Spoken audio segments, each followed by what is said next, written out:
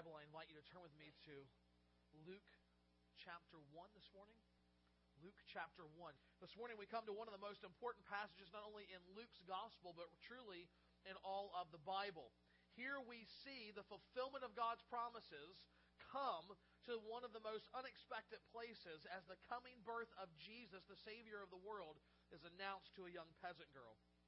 It's an announcement this morning that not only changed the world, but I hope as we hear it afresh again this morning, it will change our lives as well this morning.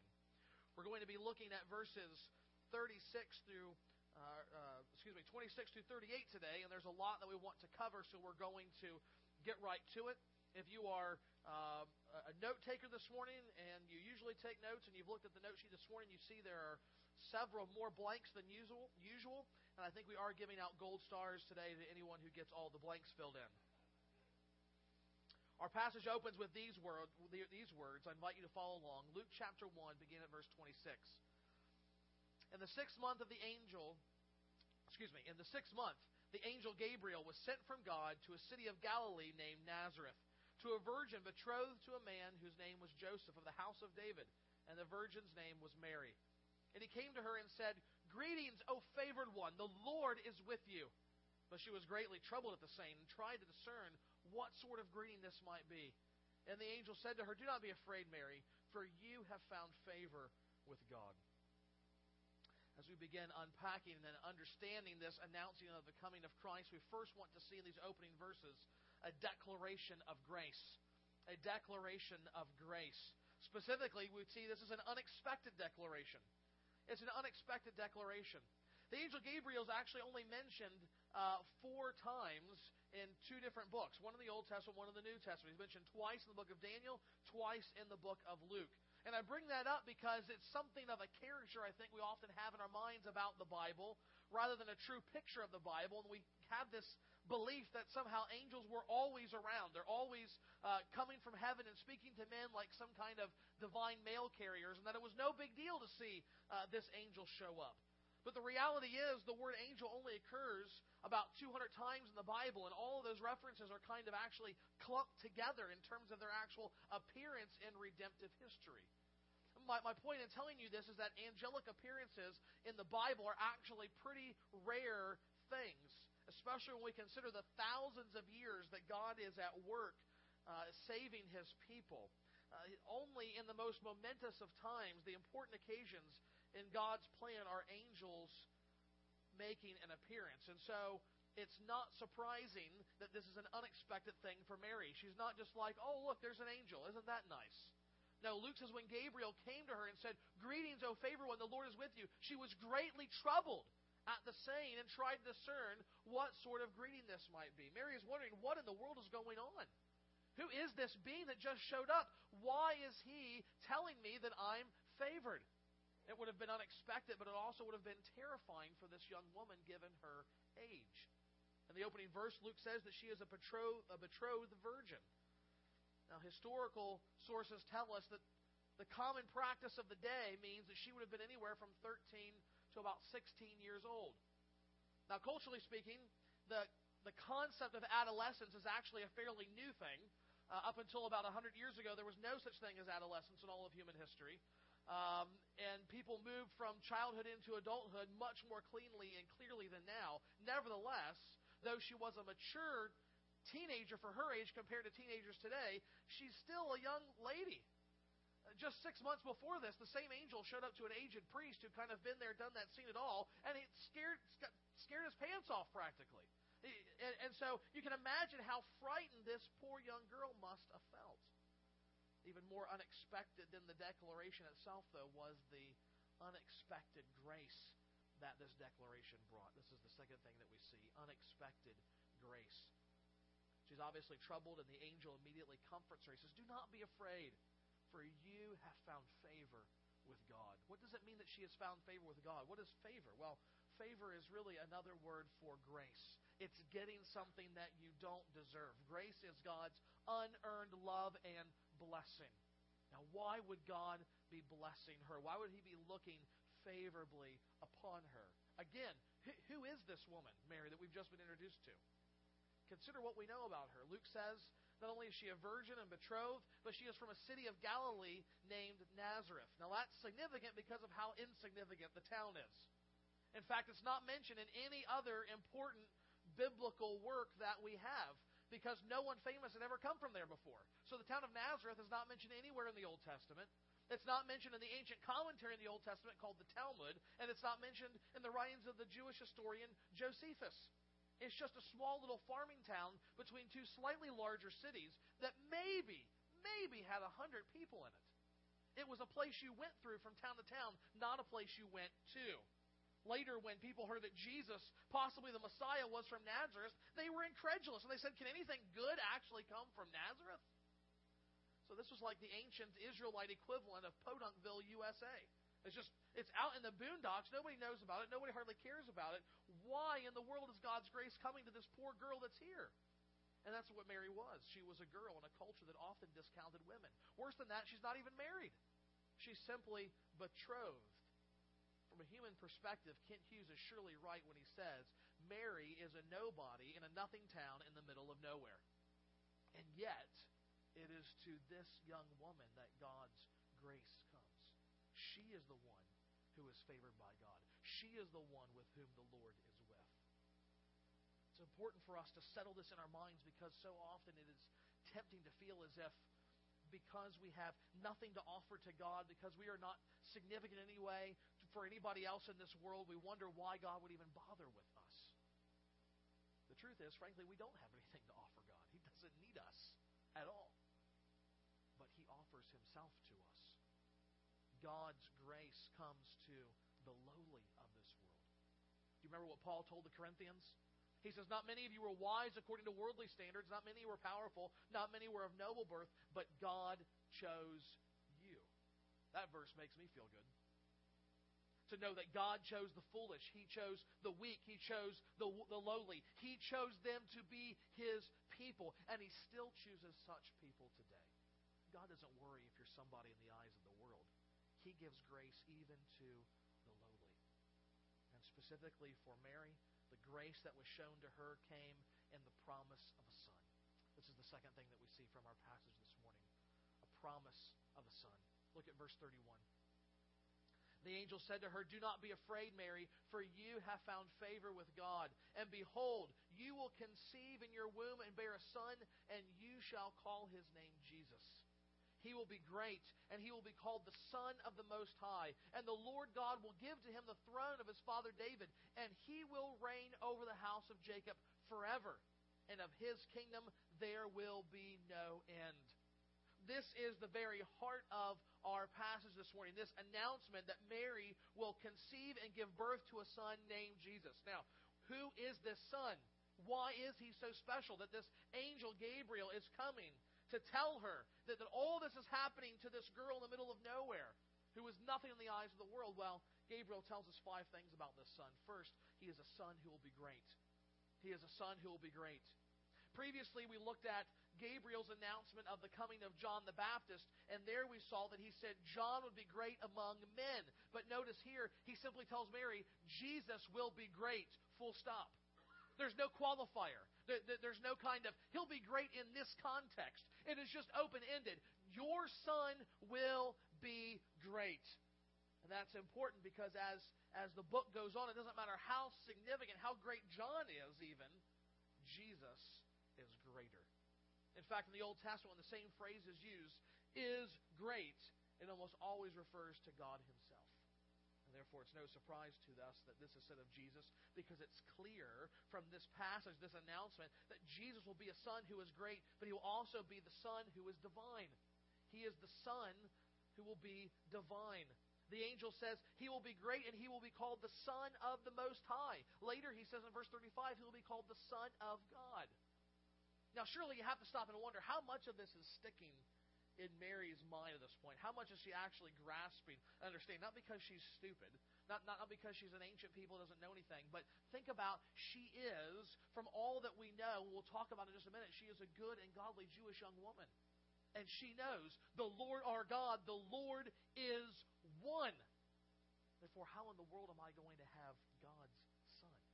How in the world is He going to be divine. It would have almost been unthinkable to her mind. Yet this is what the angel said. This Son, Jesus that you will have, He will be divine. He will be the Son of the Most High. And that is what Christians have believed and taught and even died for ever since the resurrection of that Son. Think about the great privilege. Think about the great joy of Gabriel declaring in clear terms for the very first time the mystery of the triune God. This Son will be divine. But third, He will also be human. He will also be human. The Son will be human. Now that may seem obvious, but again, it's essential to make the point because it's not always so obvious. In fact, some of the earliest people in Christianity, when they were trying to wrestle through this mystery of the incarnation, of the infleshing of God, they would fall off the orthodox doctrine in one of two ways. And frankly, people make the same mistake today. Scholars and supposed Christians. Some would say, well, He's not really God, right? I mean, how could he be God when there's only one God? That's called Arianism, and it's a heresy. It's not what the Bible teaches. It's not even what this passage teaches. Then others will look and say, well, He's not really human, right? I mean, he just looked human because after all, how could God really become man?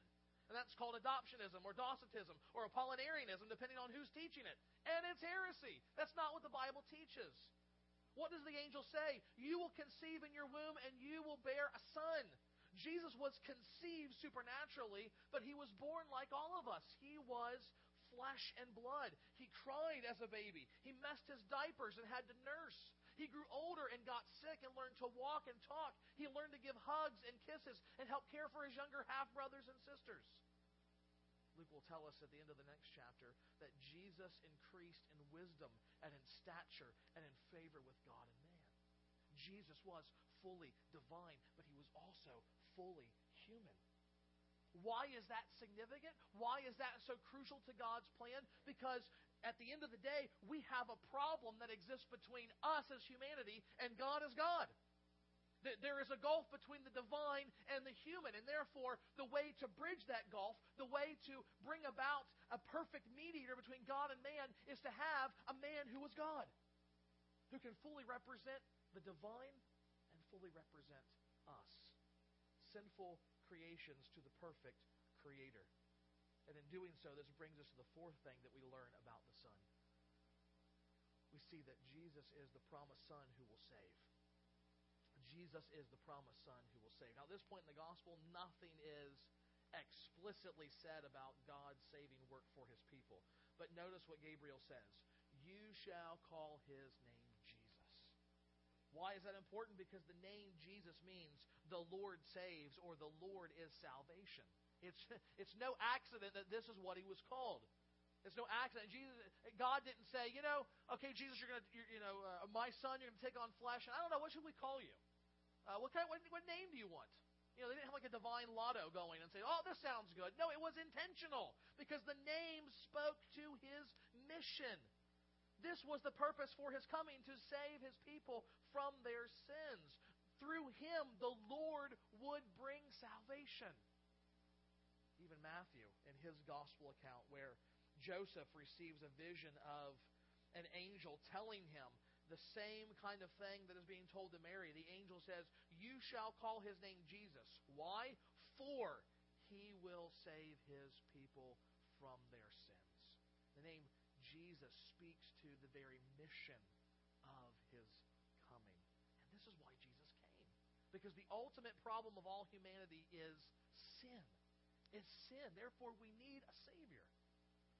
If you watch television today or listen to the radio or stream shows on whatever iDevice you have or whatever you do to stay informed about the world, listening to news programs and talk shows and whatever else, you invariably will see there's all kinds of terrible things going on in the world, both domestically and internationally. Right now, there's rockets being fired.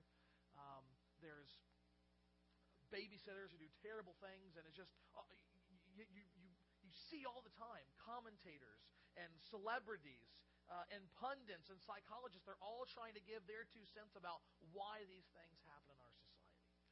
What is the cause of all of these problems and these disasters? And none of them get it right. None point out a lack of education or poverty or discrimination or a breakdown of the family. And I'm not saying those things don't exist and they aren't problems, but that's not the root problem. That's not the final and ultimate cause of the breakdown of society. The ultimate and final cause is sin itself. That's the only explanation for why this world is broken the way it is. God has created this world perfect to run in an orderly way so that life will exist in happiness and joy and peace with Him. And we've said, no thanks, we don't like that plan. We don't want you to rule over our lives. We want to rule our lives. I'll run my life instead of you. And like a rocket that tries to enter orbit without enough fuel and thrust, whenever we try to rule our lives, the gravity of our foolishness brings everything crashing back down and falling apart. We are sinners. And yet God in His grace has sent a Savior. Savior who willingly comes into this sin-ravaged world and bears the weight of our sin upon Himself as He dies for us on a cross, absorbing a weight of God's wrath towards sin. But death cannot hold this promised Son, for He is the Son of the Most High God. Therefore, He is also a Son who will reign. Number 5, the Son who will reign. Jesus' saving work not only involves His substitutionary death, but also His glorious resurrection and reign. Gabriel says that the Lord God will give to Jesus the throne of His father David. Jesus will be king. And as the promised king, His reign will be the fulfillment of a promised reign. Of a promised reign. Notice again that the Lord God will give to Him the throne of His father David. Now, what is that about? Well, frankly, we could spend all afternoon doing that, but already the food is smelling good, so let's just give the cliff notes. First of all, Jesus coming and His saving work and His ruling, it wasn't just something that happened. This has been planned long ago. And we see, even all the way back in the Garden of Eden, as Adam and Eve, the very first people, experienced temptation at the hands of the serpent, and they failed to endure that temptation. They failed to trust God, believing themselves more wise than He, and they rebelled against His word. And after God issues a curse on our first parents and all creation because of their first sin, He also shows them grace. In Genesis 3:15, God promises that Eve will one day have a son who will be bruised by the same serpent who tempted her, yet he will crush the serpent's head. In other words, he will endure temptation by the serpent, and he will be bruised, but he will deliver the death blow to the serpent, so that he will no longer be able to tempt humanity in the same way again. And Eve has a son, Abel, full of faith in God, but he is killed by the murderous hand of his brother. Mary has many other sons, but none ever fulfill the promise. Centuries later, God calls a man named Abraham to be His servant. God promises to this old, childless man that a son will be given to him, and through that son will come an entire nation of descendants. And through his offspring, the entire world will be blessed. A son named Isaac is born miraculously as God promised. And through him comes the nation of Israel. But he never fully brings about the promise. Then a further descendant of Abraham, an Israelite of the tribe of Judah, a young shepherd boy named David, who loves God, is shown favor and anointed king over all of Israel. And God promises that unlike his predecessor Saul, David's house will always rule over Israel. In other words, as long as there is a king on the throne, it will be a Davidic king. His dynasty of descendants will reign, and one of his sons will even be considered God's own son, and he will reign forever. David has sons. He grows old and dies in his bed, and Solomon takes the throne after him. But Solomon is a sinner who allows idolatry to flourish in Israel, and he also dies in his bed without an eternal reign. Then in the days of Isaiah the prophet, God confronts another wicked descendant of David, an evil king sitting on the throne, and God says, the sign of your judgment, the sign of your judgment and the defeat of all wickedness for which you represent is this: a virgin will conceive and bear a son. And now, hundreds of years later, the angel Gabriel steps out of heaven, announces the coming of God's own Son, and he reveals that by the godly line of Eve, through the descendants of Abraham, and by the lineage of David comes Jesus, the Son born of a virgin.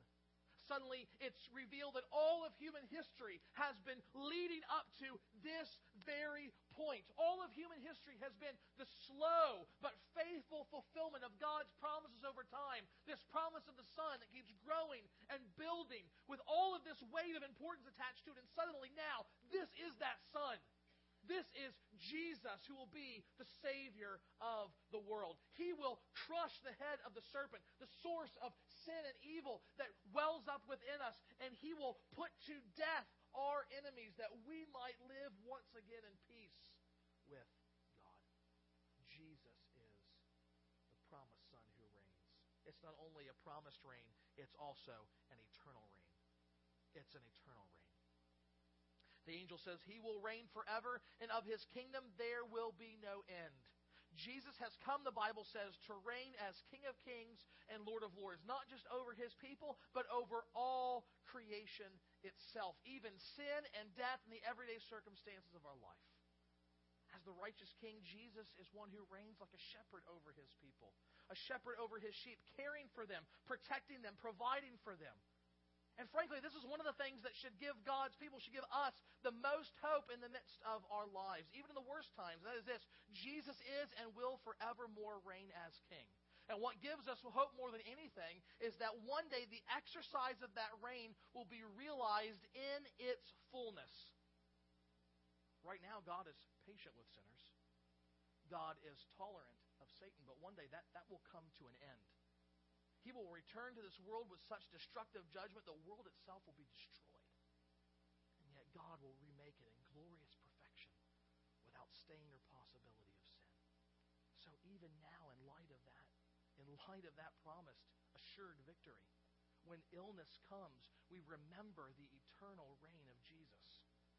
When a dear loved one dies, we remember the eternal reign of Jesus.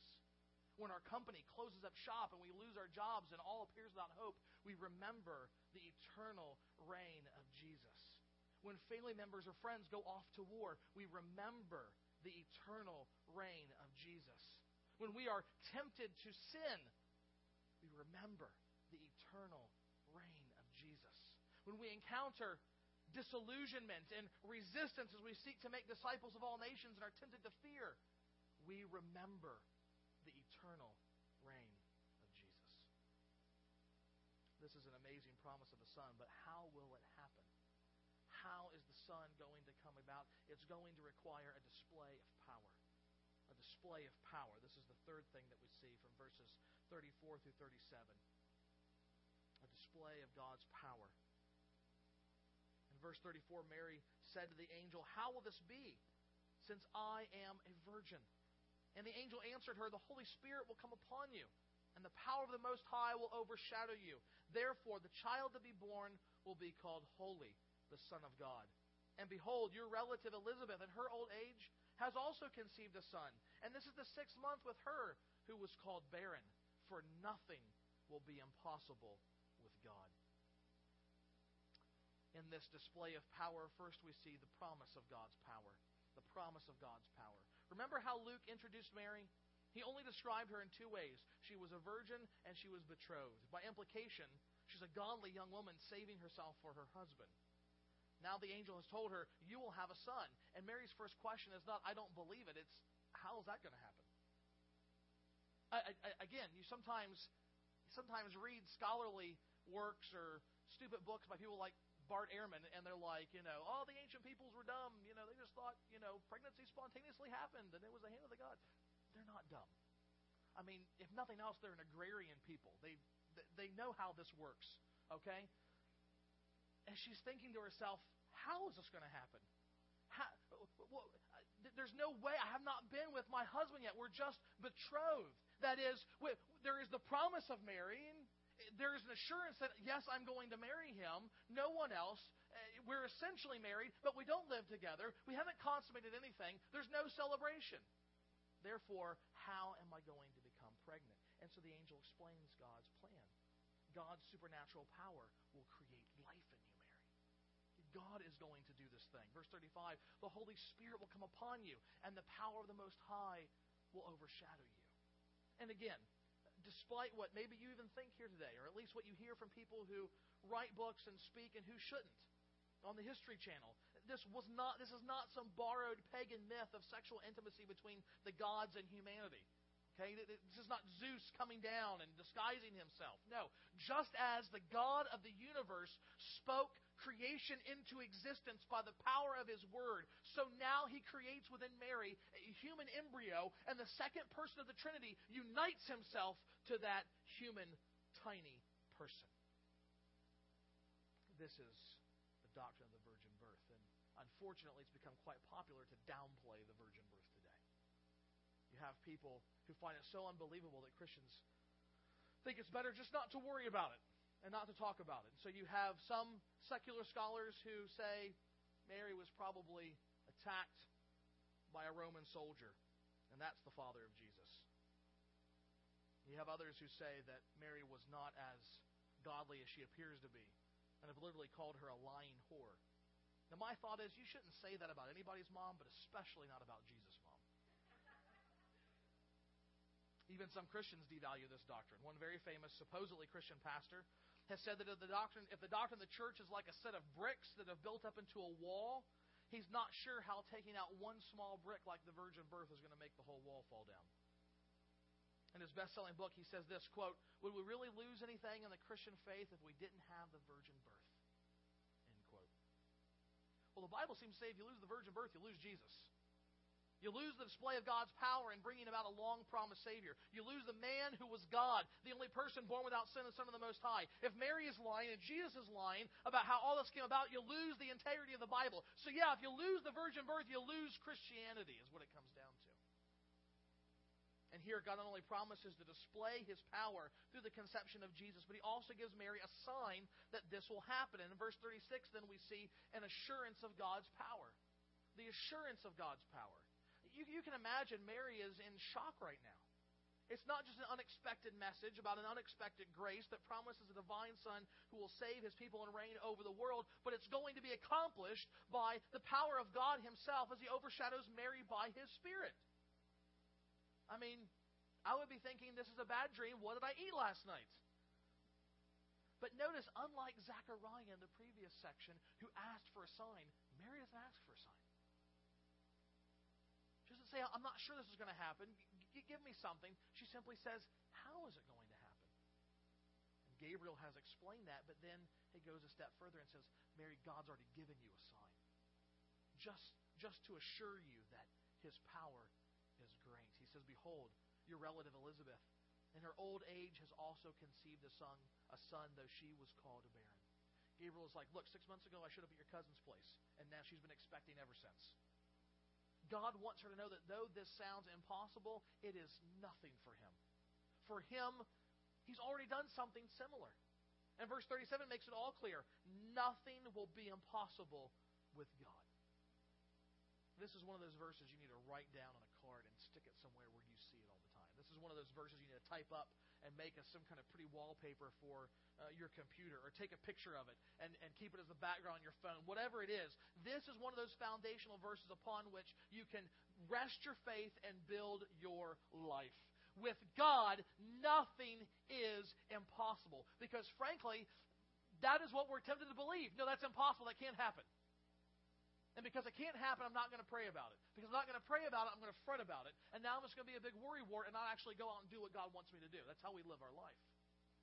But if we truly believe that nothing is impossible with God, there becomes a confidence and a boldness and an assurance. Not that we're going to get whatever we want, but that nothing is impossible. All bets are off. The gates are wide open. God can do as He pleases. And therefore we ask for those kinds of things before Him in heaven. I love what Anglican Bishop J.C. Ryle says, faith never rests so calmly and peacefully as when it lays its head on the pillow of God's omnipotence.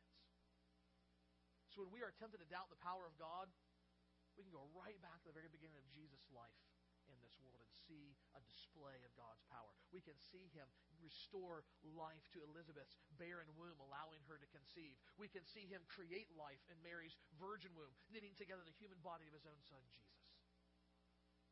And when we sit back and we try and take all of this in, what should our reaction be? What should our response be to what we have seen? The amazing thing is that Mary herself sets the example for us. Here in the very last verse of our passage, we see a response of faith. We see in her a response of faith. In commenting on Luke chapter 1, Martin Luther says this, "Oh Mary, you are blessed. You have a gracious God. No woman has ever lived on earth to whom God has shown such grace. You are the crown of them all." That very well might be true. But we have to ask ourselves, is that what she was thinking in that moment? Is that how she felt about herself right then? Think about her situation. She's about to become pregnant and she's not married. According to the law, she could actually be stoned for such a thing. Rumors are going to be flying about now, this small little town where she cannot hide. Sideways looks will begin, unkind remarks. Even in Jesus' day, many of his enemies used to joke about his parentage, mocking with hints and innuendo about the fact that someone other than Joseph was his father. That says to us that for 33 years, it never went away. It never let up for Mary. Of course, those people were right, but not in the way they thought. More than that, though, have you ever considered that she's thinking now my life with Joseph is over? We know, again, he's a godly man. Matthew tells us he's a godly man, and when he learns that Mary is pregnant, apparently from infidelity, he is going to quietly divorce her. Mary knows what kind of a man Joseph is because that's whom she's betrothed to. That's the kind of man she wants to have, a good and godly man who loves the Lord. And she realizes he'll have nothing to do with me at this point. It's not just little girls today who dream of their weddings and married life. She's facing the loss of reputation, the loss of security, the loss of her husband, the loss of everything she wanted or known as a normal life. That's all in front of her right now, in the midst of a few moments as the angel gives her this message. How does she respond? Verse 38. Mary said, "Behold, I am the servant of the Lord. Let it be to me according to your word." And the angel departed from her. Mary responds to all these things with faith. Specifically, is a faith that serves. A faith that serves. "I am the servant of the Lord," she says. She knows, I'm not here to serve myself. I am here to serve my master. I'm here to serve you, O God. That's her attitude. That's her mindset. And in some ways, God has put this huge thing on her.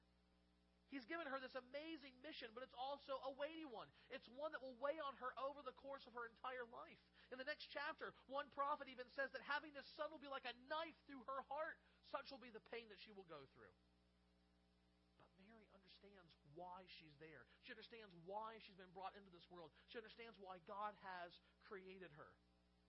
Unlike so many of us, Mary gets it. She is there for one purpose and one purpose only, to serve the living God. She responds with a faith that serves as well as a faith that submits. A faith that submits. Some of us have our whole lives planned, or we used to. We think we know what we want to do, what kind of jobs we want to have. We think we have our plan for climbing the corporate structures of this world. We know perhaps if you're young and unmarried who you want to marry. Mary herself probably had all those things laid out in her mind, perhaps in simpler terms than us. But God comes along and says, no, drop all those things. I've got another plan for you. Carry, deliver, and raise the Savior of the world. That's my plan. And what does she do? She submits to God's plan. Let it be to me according to your word, she says. There's no hesitation. There's no pause. There's no Gideon like, well, let me lay out the fleece tonight and I'll get back with you in the morning, God. Now, much like her son 33 years from now, she simply says, your will be done. We don't worship Mary, but we should honor her for her faith. More than that, we should follow her example of faith. She was a sinner like all of us in need of a Savior, but she loved God and was willing to trust Him, even when it meant great loss to herself. I think, frankly, young people here today, she is especially an example for you. Earlier I talked about this thing we've made up called adolescence, which one person has defined as the time when kids get to be immature, irresponsible, and rebellious, and it's assumed that's a natural life stage. You get to get drunk and party and sleep around and do stupid things and say, oh, well, I'm in adolescence. Those days are even worse now because it doesn't just extend through junior high and high school, but it goes on into college and into adulthood. And we have people who never want to actually grow up. Young people, look to Mary as your example. How old was she? 13 or 14? 15 or 16? And God comes and says, this is what I have for you. This is the life that I have planned out. I didn't ask you if you wanted to do this. I didn't consult you. I didn't look at your calendar and say, will this fit in? I have determined this is the joy and the privilege of serving that I have laid out for you. And what does she do? She trusts Him and she obeys.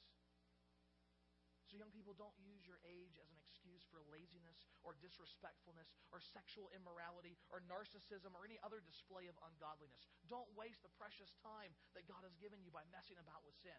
Walk with God. Trust God. Lay your life down before God and serve Him. Follow Mary's example and say, behold, I am your servant, O Lord. Let my life be according to your word. This morning we've seen the announcement of Jesus' birth. We've seen this amazing plan of God come to fulfillment through His Son as a display of His power and faithfulness and grace. Jesus will be the promised Son who comes as the Savior of the world, who reigns in righteousness over all things. What can we do but stand back and marvel at God's faithfulness, rejoice in His grace, and worship His glory through lives of humble, trusting, serving faith? Father, may that be true of us. May this amazing account, not some fable, not some fairy tale, not some borrowed pagan myth, but historical reality of your servant from heaven coming and speaking to your servant on earth and telling her of the wonderful news of the coming of your Son, Jesus. Oh God, what an amazing thing. Not only that we know that this happened, but that we have before us through Luke's careful hand and Mary's testimony the accounting of what took place, the words that were spoken. Grace that was revealed. God, may we stand back and truly marvel at this, but God, may we do more than that. May we believe the truths that are here, and may we follow the example of Mary's faith. God, a faith who was willing to lay everything aside in order to serve you. Father, may we be so trusting. May we be so obedient as well. Not because Mary is so great, but because Mary's Son, our Savior and